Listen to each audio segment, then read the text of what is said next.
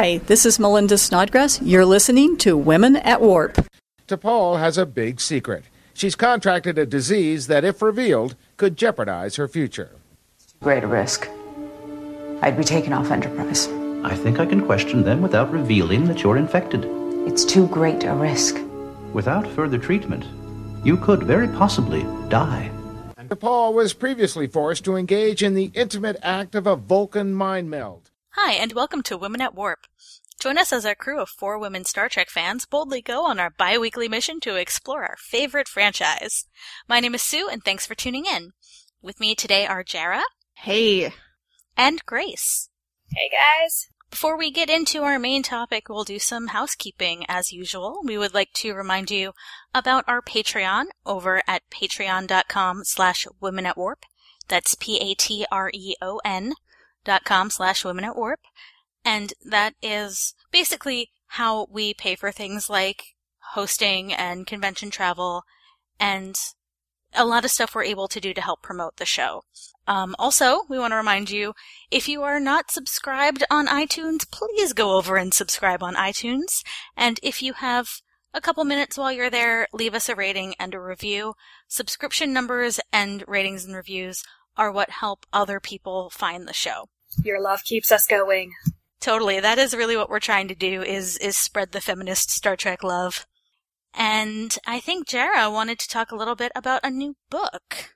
Yeah, I just wanted to put in a quick plug for a book that I just finished reading called The Star Trek Universe, Franchising the Final Frontier. It is a collection of academic essays. I read actually a lot of academic books on Star Trek and sci-fi, and almost all of them promise to be accessible to non-academic readers, and very few actually deliver, but I think this one does.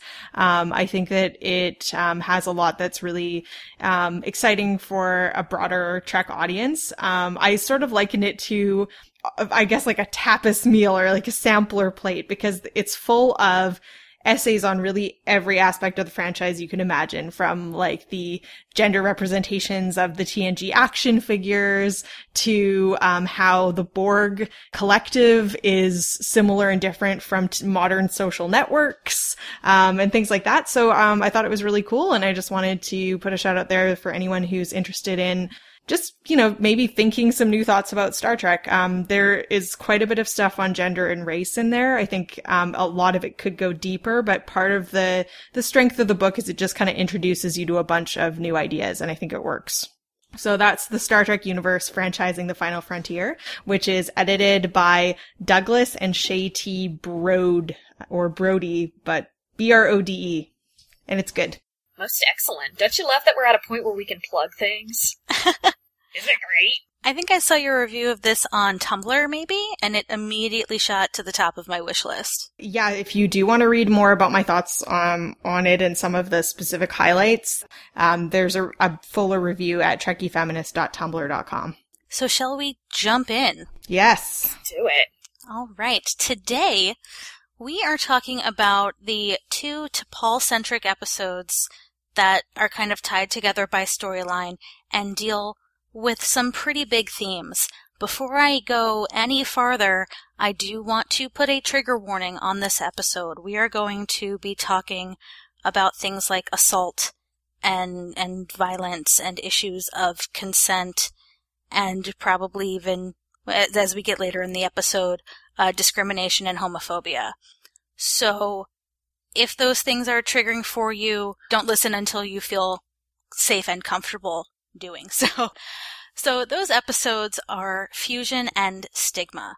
Fusion is an episode from season 1 in which T'Pol meets a group of Vulcans who embrace their emotions and practice mind melds, and ends up being assaulted by one of them. And then in season 2, in the episode Stigma, we find out that T'Pol contracted Panar syndrome from her attacker, and that disease is a clear stand-in for HIV and AIDS, and is highly stigmatized on Vulcan. So there are some really big issues in these 2 episodes. Yeah, and we haven't talked a ton about Enterprise yet on the show, and we thought this would be kind of a good place to start because it has those big issues, and they are focused on one of the 2 main women characters. It's a little telling already that we can say the one of 2 characters who are women on this show. Yeah, that's another podcast, I think. We are definitely going to do one on Women of Enterprise, and I don't think we see either of them talk to each other in either of these episodes, either. I believe you are correct on that. One thing I found when Bechdel testing Enterprise is that Hoshi and T'Pol rarely talk to each other. When they do, they do have some cool scenes, but we can probably say that for the Women of Enterprise episode. And we're also going to do another episode looking at the roles of women in Enterprise and TOS and how there's that sort of potential contradiction between a show that's produced several decades after the original series, but set before the original series. So if you're looking for more on those things, we're going to have more episodes on that later. So does anyone want to give a perhaps more detailed summary of Fusion? Well, yeah, I mean, so that's pretty much the summary. But, when I started watching Enterprise, the first season is not great. Even fans of Enterprise acknowledge, it gets better later. But I had been watching a lot of Next Generation before this, and when I got to this episode, I was actually, really pleasantly surprised with how I felt the issue of assault was treated. Basically, like we said, they encounter the ship of Vulcans, and T'Pol is really quite suspicious of them and disapproves of the fact that they embrace emotions, and they also practice mind melding, which she doesn't really seem to know a lot about. And all of her human crewmates, and I think Phlox as well, they're all basically urging her to hang out with these Vulcans, and she's really uncomfortable. She really doesn't want to do it. And they're all basically saying, oh, you could totally loosen up and be like them. Which is very uncomfortable both on a cultural level, because they're all saying she should be around her own kind, and totally. just on the social level of all these guys are telling the one woman she needs to relax. When she, from the beginning, is like, I'm not crazy about this, you guys. Like, nah, you should try, you could learn something. Which is especially great, because that one guy is just giving her the eye business. This guy's name's Tolaris, and I mean, I wouldn't say we know that he's a bad guy right off the bat, but we know that he's interested in her. Bad guy eyes at her. I mean, I know Vulcans already have bad guy eyebrows, but still. And definitely not good guy hair. That's not the hair of good guys. But they go to the barber of evil. He has a very specific clientele. Those bangs are quite short. Yeah. Yeah, so, and this happens a lot in Enterprise, where T'Pol is really expected to be the one who changes to fit in with the humans, and none of the humans are really expected to try and explore her stuff until she hooks up with Trip later. Sorry, spoilers. But at this point, this is a pretty expected reaction, is all the guys being like, oh, you should totally hang out with this guy. He seems so nice. And I don't think it's as much about, be with your own kind as it is about these guys are more human. They're less driven by logic. They're more driven by emotion, which is more like us. And we want you to be more like us. So you should hang out with them because they're doing it right.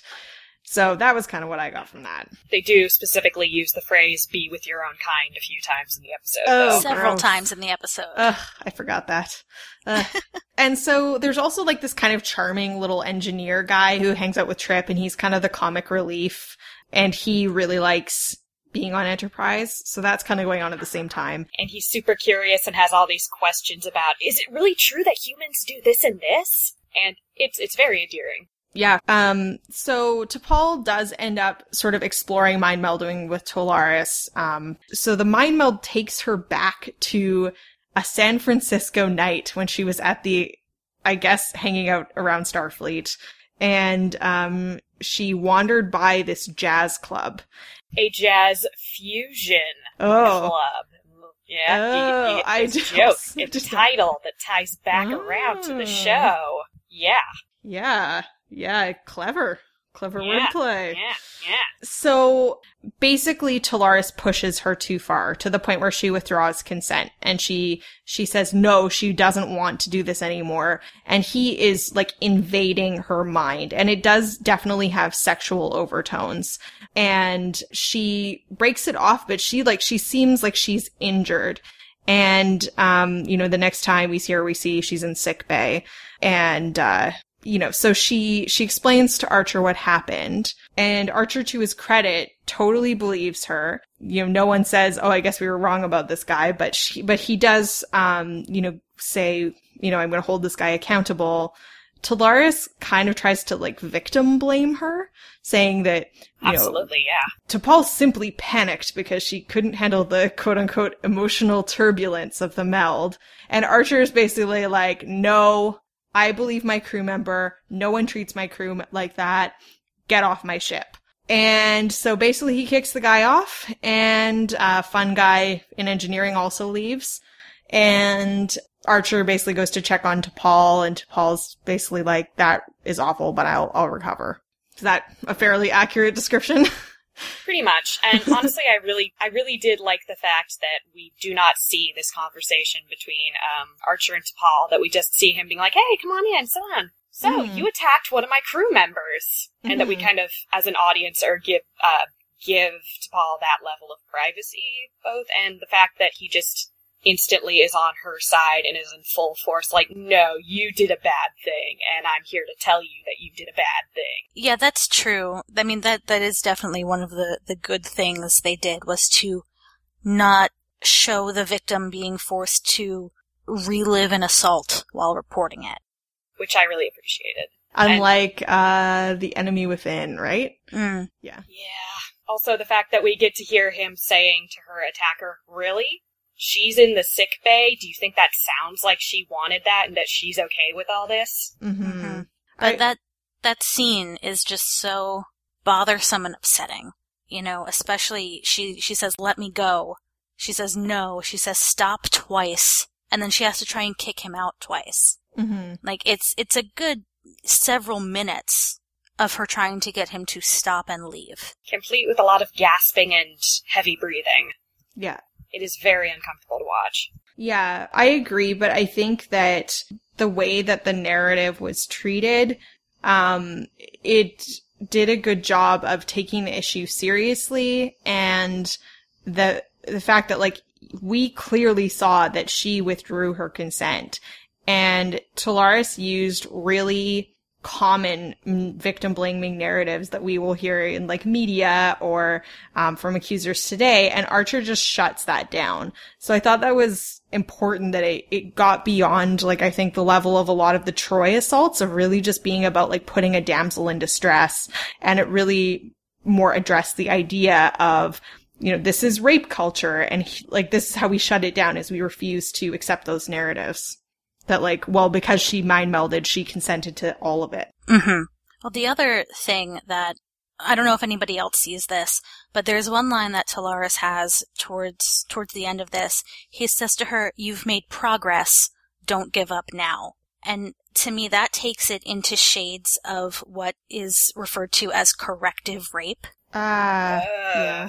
Right? And which is horrendous. That is, when somebody is bisexual or pan or gay or asexual, that somebody decides, well, if you just had sex with the, quote, right person, you would be, quote, fixed. And it's horrifying, but it is a huge issue. Yeah, or even just, the less sinister version of that, all she needs is a good lay, which you hear a lot to refer to women who are not very emotional, or, who are logic-driven and okay taking charge, that, oh, well, she wouldn't be such a B-word, if she just had a man to sleep with. Either way, he's kind of grooming her into this position where he can take advantage of her beyond her comfort level. And plus I don't think anybody ever actually says the exact phrase, but the discussions of emotion leading up to this are laced with the idea of, well, how do you know if you've never tried? Mm-hmm. And it's so incredibly terrible and uncomfortable. Just let out a communal, Yeah, for sure. I think it's really uncomfortable, but I think so. I pulled a quote from Jacqueline Friedman, who's a feminist author and commentator, who wrote a really great essay at the American Prospect about the use of sexual assault in TV. Because since this episode of Enterprise, it feels like rape on TV has become really ubiquitous with like Game of Thrones and even shows like Downton Abbey, having rape plot lines. And House so, of Cards, it's all over the place. yeah, it's like you almost can't even have a show without having a main character get assaulted. And I mean, Star Trek Renegades also references assault and has like rape threats. So, you know, it's certainly something we're dealing with even more now. So Friedman says TV's national and international audiences are certainly in need of better understanding all of the issues surrounding sexual violence. But for all the dramatic and social good rape as a theme can bring to television, rape as a plot device is manipulative and damaging. It's a difference of intention. Why are we doing a rape plotline now? And it comes down to the execution.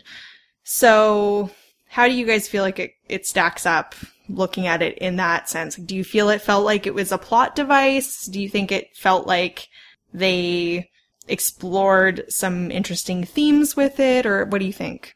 I think it could fall on either side of the line, really. On one hand, we haven't actually talked about a lot of sexual assault and rape in Star Trek. It's alluded to, it's implied, especially with characters like Tasha Yar. This is one of the first times where straightforward said, no, a woman was assaulted. So it's one of those things that's very interesting to examine from the perspective of, we're talking about this idealized future universe that is not yet an ideal setting. And even in the building up towards this ideal setting we get later on, there's going to be some bumps in the road. But at the same time, the fact that we have, again, 2 female characters on this show, one of whom is sexually assaulted within the first season, I think it does kind of speak to the show's lack of ability to plan a good story, or at least a more creative, a more attentive story for one of its female characters, and really just needed to have a better idea of what they were doing with them and the scope of what kind of stories you can tell with a female character, especially one like T'Pol. She definitely had so much potential that was unexplored, and to take the rape story as just a go-to, again, in the first season, just feels a little tacky. Well, not only in the first season, but this is really the first episode about T'Pol. In the very first episode, to say that this is their go-to for a character episode for her speaks enormous volumes about how rape is just seen as one of the go-tos that you can have for a story for a female character. She's assaulted in the very first episode that focuses on her character. Yeah, exactly. It's just kind of gross. Well, certainly I would agree that I don't think that the creator's intent was to like, hey, let's dismantle rape culture with a sensitive look at this issue. Oh, no. Because there's a Brannon Braga quote. He was quoted as promoting this episode by saying, oh, I have to make my gross Brannon Braga voice. We have a show coming up where T'Pol gets nasty with a Vulcan, and that's a real sexy show. To call that scene sexy? Yeah. Like, I'll be back. I just have to go take a shower. That's another problem that we have with the depiction of sexual assault in media culture is it's very sexualized. It's very much like, ooh, yeah, she's being attacked, but she looks so cute and pretty the whole time. And it's like, ew, God. Well, he also said that this episode would be, quote, the Vulcan version of 9.5 Weeks, which, for those of you not familiar with the movie, that's basically like a 1980s, sort of considered a precursor to 50 Shades of Grey. It has Kim Basinger and the guy whose name that's slipping my mind. And it's sort of like this guy, he convinces her to sort of try Mickey BDSM. Rourke, that's the one. Yeah, Mickey Rourke. And it's disturbing in similar ways in that a lot of people have said, like it was supposedly supposed to explore the boundaries of consent, but it actually isn't reflective of what consensual BDSM relationships would be like. And it really is more about coercion and, glorification of violence against women and submissiveness of women. So yay. But, I will still defend this episode, not like, I won't say that it's not problematic in context. Like, I think it's a really fair point that it's problematic that, that's the first episode that focuses on her. If it had not been her first central episode, I probably would have said, wow, that was interesting. We don't talk about that a lot, and we don't talk a lot about the implication of the mind meld in Vulcan culture. So the fact that it comes with all these shades of gray here, I probably, in a different context, would have found it interesting and appropriate, but in this one, I kind of don't. Yeah, I think that's fair. How they deal with it after, I would put, in the positive side of the scale. They're not making T'Pol relive it. Their Archer is 100% on her side. There's no, well, are you sure you weren't wearing sexy mind meld clothes? Which is tricky because she's always wearing that cat suit. And Archer doesn't talk about her like he's mad because she's his property. It's not like Riker in The Child with who's the father of your alien rape baby? Archer is just clearly mad because you hurt my friend, and that's just the wrong thing to do. So it didn't feel like, a man had to step in to defend her, but that was an appropriate role for him to play as her captain. Absolutely, yeah. As a leader. Yeah. He's taking accountability for taking care of the problem. And it doesn't show that, she immediately recovers. She doesn't just magically, you aren't supposed to think that, okay, well, the guy's sent away, so she's going to be totally fine now. Which is another problem. Yeah, and that's another problem we tend to see, in a lot of media. This idea that, you get revenge on your attacker, or your attacker goes to jail and suddenly you're fine. Closure is not that easy. And the problem is, if you're showing it in a television format, you need to have closure within the end of your hour, or else it doesn't work as a story. Yeah, and obviously that's changed quite a bit over, the past several years with the way that TV has changed. But I think, when Enterprise was on, they still, in the first season, was still very episodic. So they do imply that, this is something that she's going to have to recover from, and Archer is going to give her the space and the time she needs to do that. Yeah, I just kind of wish, to say it again, that this wasn't the first episode that focuses on T'Pol, but also that maybe there was a little more time spent afterward rather than leading up to it. Because, in my opinion, that's where the important stuff really happens, is how it's dealt with. Yeah. And how it's not acceptable. Yeah, I agree.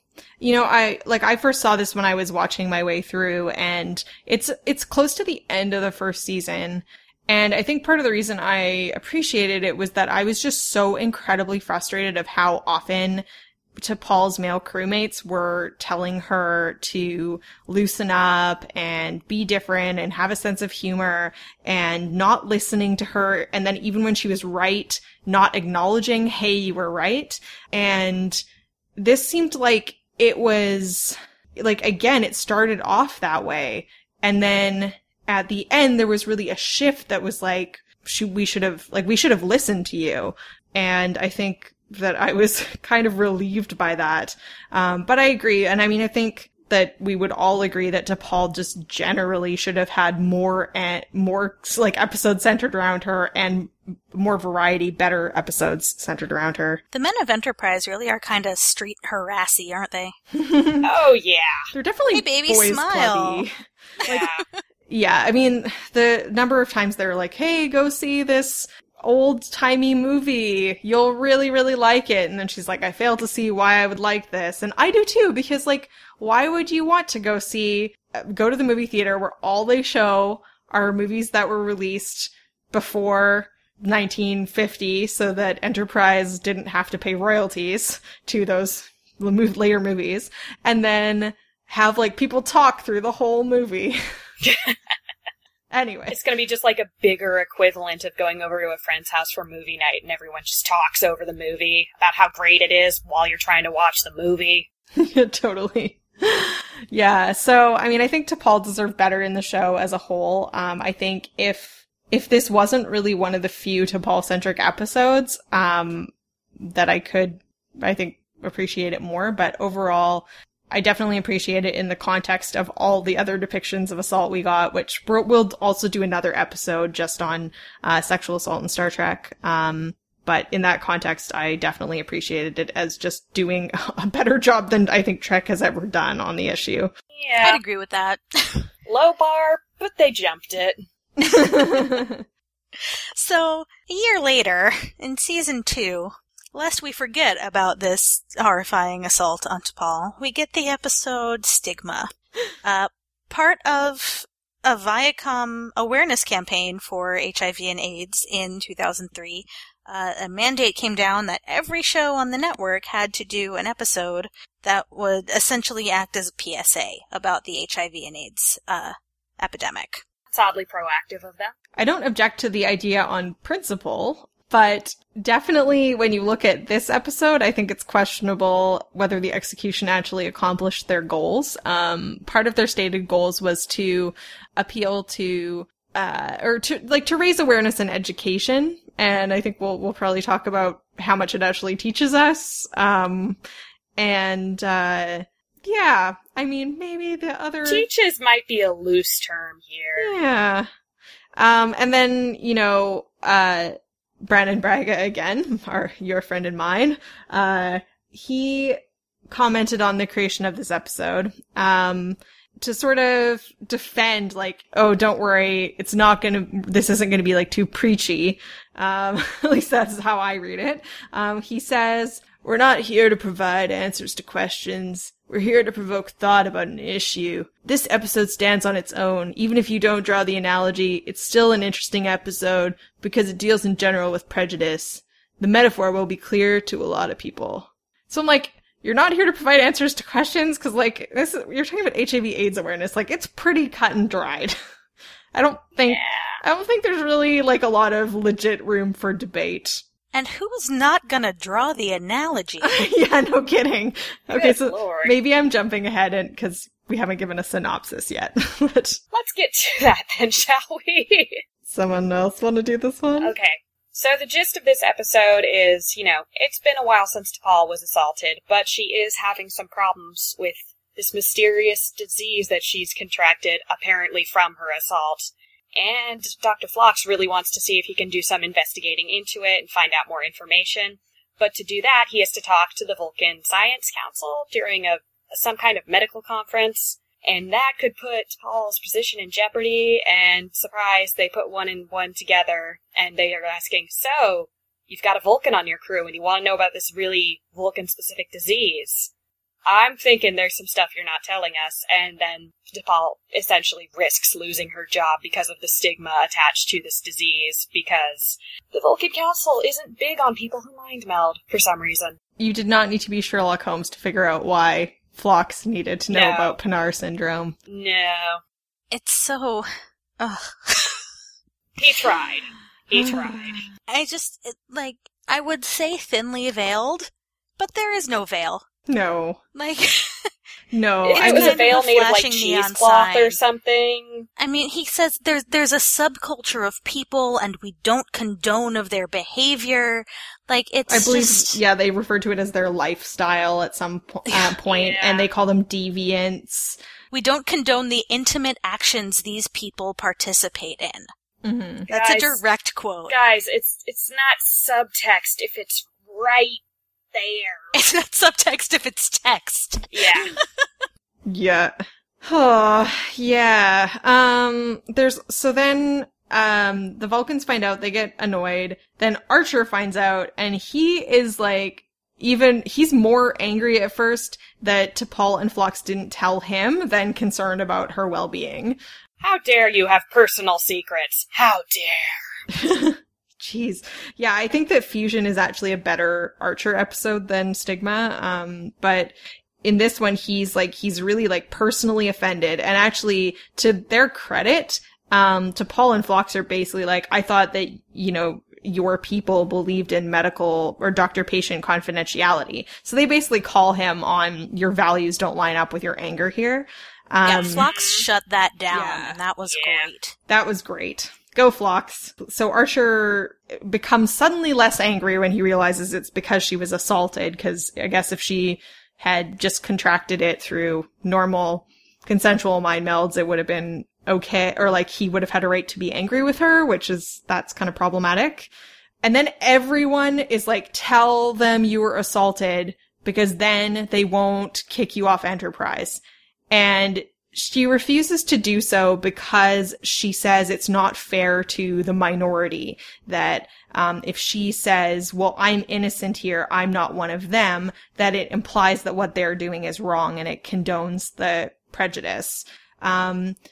And still everyone is like, tell them, tell them, tell them. But there's also that very unspoken level of, if I tell them this, I have to admit to the fact that I was assaulted. And I have to tell all these strangers I was assaulted. Yeah, that is definitely a huge privacy point that is not even addressed. And the reasoning that T'Pol gives, I do kind of like I refuse to use this as a defense because there is nothing to defend about participating in this. And it's good and it's logical and it does sound like something to defend with, but at the same time, right, the fact that this whole thing is unspoken. She should not have to tell anybody about her history. No. Like, there's no reason for that. There is the only benefit to her in reporting, which involves confessing this experience, that she shouldn't have to tell anyone. But it's not going to bring her attacker to justice. All it is going to do is make people see her as a victim in this situation, and end up condoning the prejudice against the people in the minority. And yet people like she says, I have Pinar syndrome. It doesn't make a difference how I contracted it. And Archer goes, it makes a lot of difference. You're not a member of this minority. He forced himself on you. You said it yourself. So Archer's just like, if you were a member of the minority, I don't know.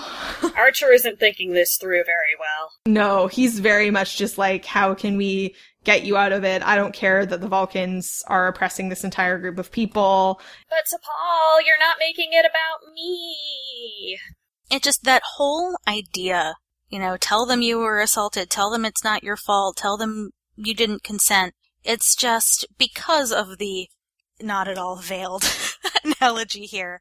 It's just reinforcing this stereotype that HIV/AIDS is a gay man's disease. Mm-hmm. And a minority's disease. Yeah, it only affects this small group. It's only if you participate in what they do that you would contract this, and it's simply not true. No, absolutely. And so there's a doctor in this group of Vulcans who is a member of the minority, the mind-melding minority, and he is, I would say it's fair to say he's a bit more effeminate than the other Vulcans. Like, it feels like they were deliberately trying to cast a man who would be a bit more stereotypical of what you would think of a gay man as. And he because it's veiled. See, it's veiled. Yeah. And he slips information on the syndrome to Paul, and he urges her also to tell about her assault. And again, she says, no, I'm not going to throw you guys under the bus. And then he ends up outing her assault at the hearing. And I think that's pretty awful. So at the end, she gets to stay on Enterprise purely because the Vulcan Council can rationalize that she's not a member of this minority.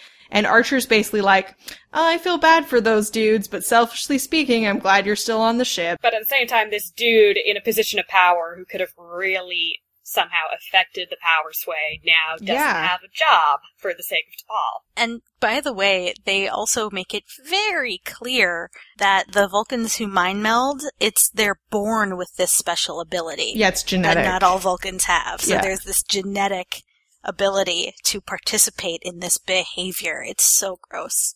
Yeah. Like, just the way that they do this. It's just... Veiled. Like Sue said, it's really reinforces the idea that HIV/AIDS is a gay man's disease, which actually is not true, and it also functions to perpetuate stigma and homophobia, and also to enable people who are not men having sex with men to let their guard down and assume like, oh, well, I'm not going to get HIV because I'm having straight sex, which is part of the reason that like one of the highest groups of people contracting HIV/AIDS in North America has been young straight women. It's like not true. It perpetuates the stigma, and it's irresponsible. But I know there's more about this, but I really quickly just want to talk about the B story of this episode. Yeah, for sure. Me too, actually. That is the one where one of Phlox's wives is there, and she's interested in Trip. And Phlox is kind of like encouraging this relationship, and it's supposed to be the comic relief because Trip's uncomfortable with it, and he was raised to believe that you don't mess around with another man's wife. Yep. And I just don't think I could ever get over that. And it's just... polyamory is just too weird. Right? And, like, in theory, the idea that the Denobulans are polyamorous is kind of cool.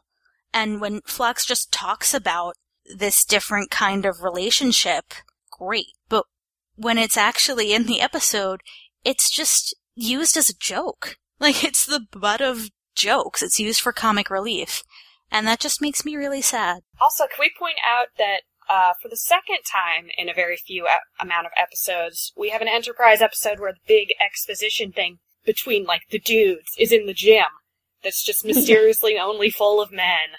It's just dudes working out, being dudes together, because, you know, in a military operation, women don't need to exercise, apparently. Right. Well, and the whole ship is a locker room. And Trip isn't so much concerned that, the way he phrases it, that she is married or in a relationship, but that she is another man's wife. Yeah. It's not, she has her own commitments. It's, she is the property of this other person, which is also bothersome. Yeah, totally. So this is the episode where, like, I think we previously knew he had multiple wives that Phlox did, but we didn't know that the wives also have multiple husbands. So that's kind of cool. And like you said, it's a cool concept that they could have done a bit more justice to. And I think they could have even possibly balanced some humor in there.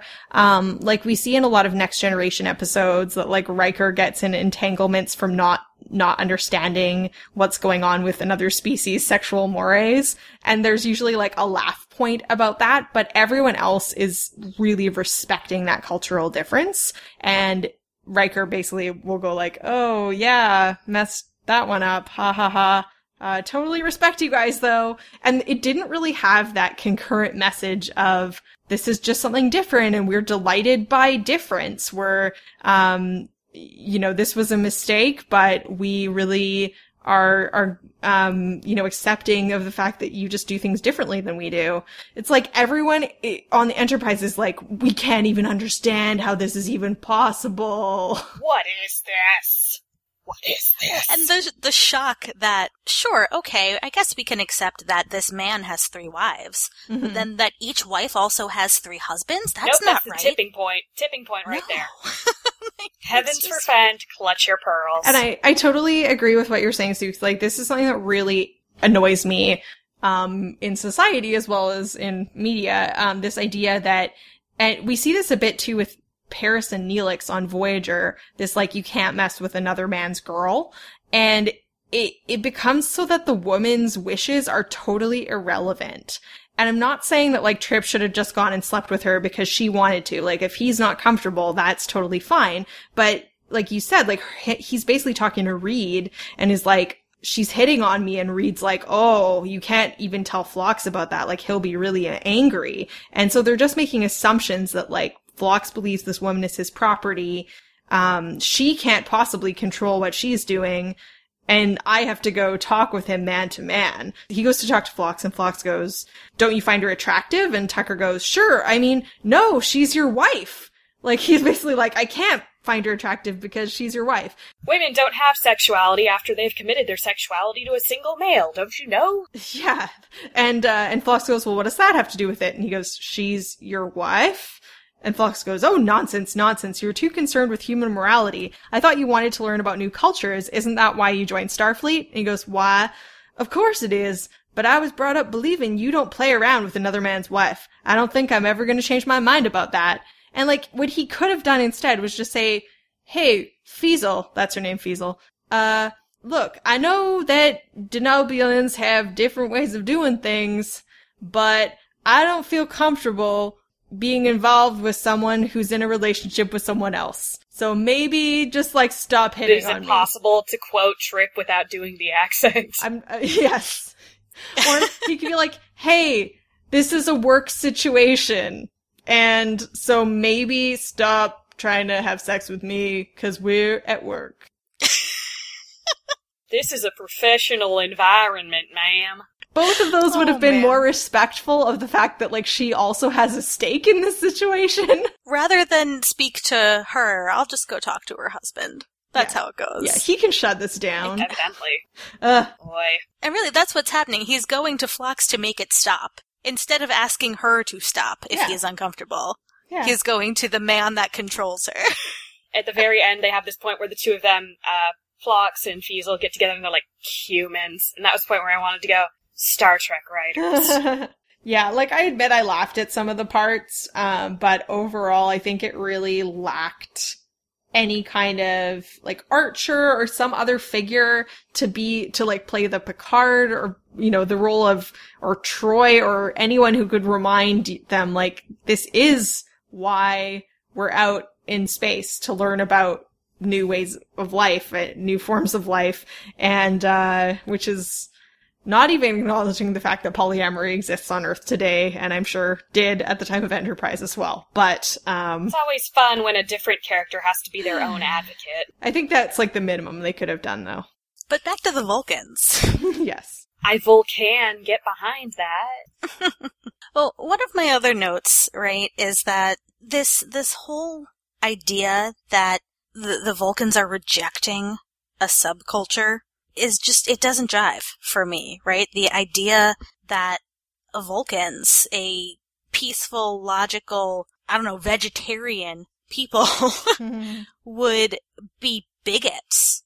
Just doesn't sound like infinite diversity. Yeah, it does not make sense to me. Does not compute. I agree. I mean, I know that Vulcans in Enterprise are supposed to be a bit different, and we do see them being bigoted towards humans in a way that's more significant than the original series, and later series. I think by different, you mean just generally douchey. Yeah, they are definitely generally douchey, but I still didn't buy that they would go this far, particularly to the point of rejecting knowledge about a disease. Like, I could believe that they would stigmatize a certain group of people for mind melding because it was a threat to their culture, because we do see, like, that change in the Vulcan culture later in Enterprise.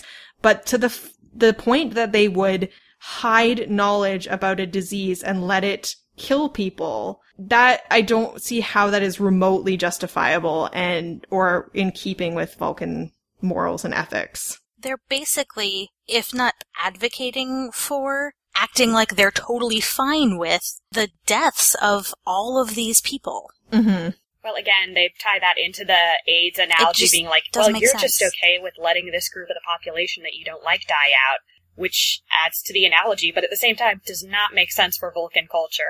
It really does not. Yeah, and it's kind of unfortunate that, you know, to this point, you're right, like, we only see that there's this group of people who are genetically predisposed or genetically able to mind meld and have this disease. And we see one person who was assaulted, and there's no one that is saying it goes beyond these groups. So it does really reinforce the idea that, like, this is something, like, there's a reason to hide this thing in the shadows, which is not fair at all. It's sort of, again, if you just behaved, this wouldn't happen to you. Mm-hmm. If you were a better person, if you did what we wanted you to do, this wouldn't be an issue. Government-mandated karma sure is a bitch. I think it's worth mentioning, too, that this was 2003. So, like, when this episode came out, I was graduating from high school. I started learning about HIV/AIDS, and I know, like, my experience was not universal, but I started learning about HIV/AIDS in my sex ed curriculum and in, like, community programs in 1995. Yeah, same here. When I was 10. I think, like, the mid-90s were really, like, a turning point in, it's not to say that there was not still stigma, and that stigma does not still exist today. But there was more of a conversation happening, yeah. Yeah, I mean, we had ACT UP, we had there was a lot of media. It was started to be realized that this was something that went beyond gay men, sex workers, and drug users. There was Angels in America. There was all kind of art being produced. And this is, like, less incisive than, like, anything that I saw being produced in the mid-90s. And this was in 2003. It was like they were very afraid to actually teach us anything about HIV/AIDS. You tried, but just barely. Yeah. And in fact, they're basically doing the opposite of what they claim to have wanted to do.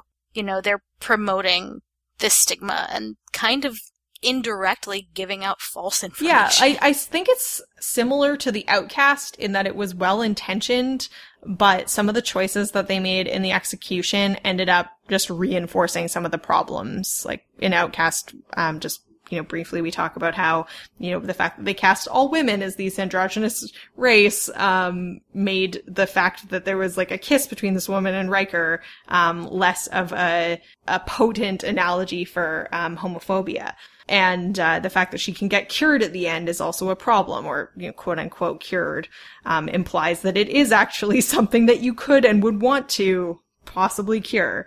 So there's this, and like similar problems, like this was an issue that they were actually kind of behind the 8 ball in creating art on, and they chose to go with representations that were just kind of conservative. Conservative and stereotypical. And all white. Yep. I thought it was frustrating. I was trying to think, like, how would I have felt if this had been an episode of TNG? Would have been a little more timely, for one thing. Well, if it had, if it were TNG, it would have been pushing the boundaries, because that would have been the 80s, early 90s, and before we knew as much as we knew in 2003. Yeah. I mean, even if it had been, like, first season Voyager, I think that you could give them more credit for trying, but by 2003 there was so much more information and voices and knowledge about this that the story is, it's counterproductive from where things were. Plus the whole stuff about, like, let's force this woman to talk about her sexual assault because we want her to stay on the ship with us. The men know what is best for you. But yeah. He outs her for her own good. Yeah, and like if there's one thing we've learned, like, the Vulcans are gossips, so they, like, they're not, I mean, in Enterprise they are. Like, when later on, there's an episode where T'Pol and Trip go visit her mom, and her mom, like, knows everything that's happened on Enterprise. So when Eurus, this, like, Vulcan doctor, outs her at the hearing, which is what Archer wanted to do, and thankfully, like, minor credit to Archer in this episode, he said, okay, I'm not gonna out this about you, but I want to have a hearing, but I won't tell this story if you don't want it told. But when Eurus outs her, like, he's not just outing her to the people in that room. Like, you can assume that is getting back to her mom, her, like, entire military command structure. He is outing her to the world, essentially. Yeah, and, like, it's gonna affect how she's seen, and so it's really, like, not fair to do that without her consent. No, not at all. It is none of their beeswax. Give this episode 3 out of 5 resigned groans. Well, I think, when we did our first episode review on Wolf in the Fold, we thought about doing a thing that, like, set phasers on blank to rate the episode, so we could do that with these episodes. Good call. Just keep that groan going for like 7.5 minutes and we're good. So, ratings for Fusion. Grace, why don't you start? On a scale of 1 to being good and 5 to being bad, I give it 2.5 groans. And with Stigma, I give it 3 out of 5 groans again. For Fusion, I will set phasers to E is for effort. Yay. And for Stigma, I will set phasers to, what do you think you're doing? Who do you think you're actually helping here? Maybe just don't even bother. That's a new setting. Yeah, that's a good setting. It's frequently I like it. used. Oh man, I will say, for Fusion, I want to be positive about it. So I'm gonna say, set phasers to allyship is important. Okay. Yeah, that's fair. For Stigma, I'm gonna say, just watch The Normal Heart instead. Yes. You can do better. And you'll be a much happier person. Set phasers to you can do better. Except that you'll be crying a lot. Yeah. There's lots of, you could also watch Rent. You could watch Philadelphia. Angels in America. There's a lot to work with. There is media to consume here. Yes. More accurate and aware media to consume here. Absolutely. There's even a freaking episode of Walker, Texas Ranger. Seriously, guys. And written by people who lived the experience. Who lived the stigma.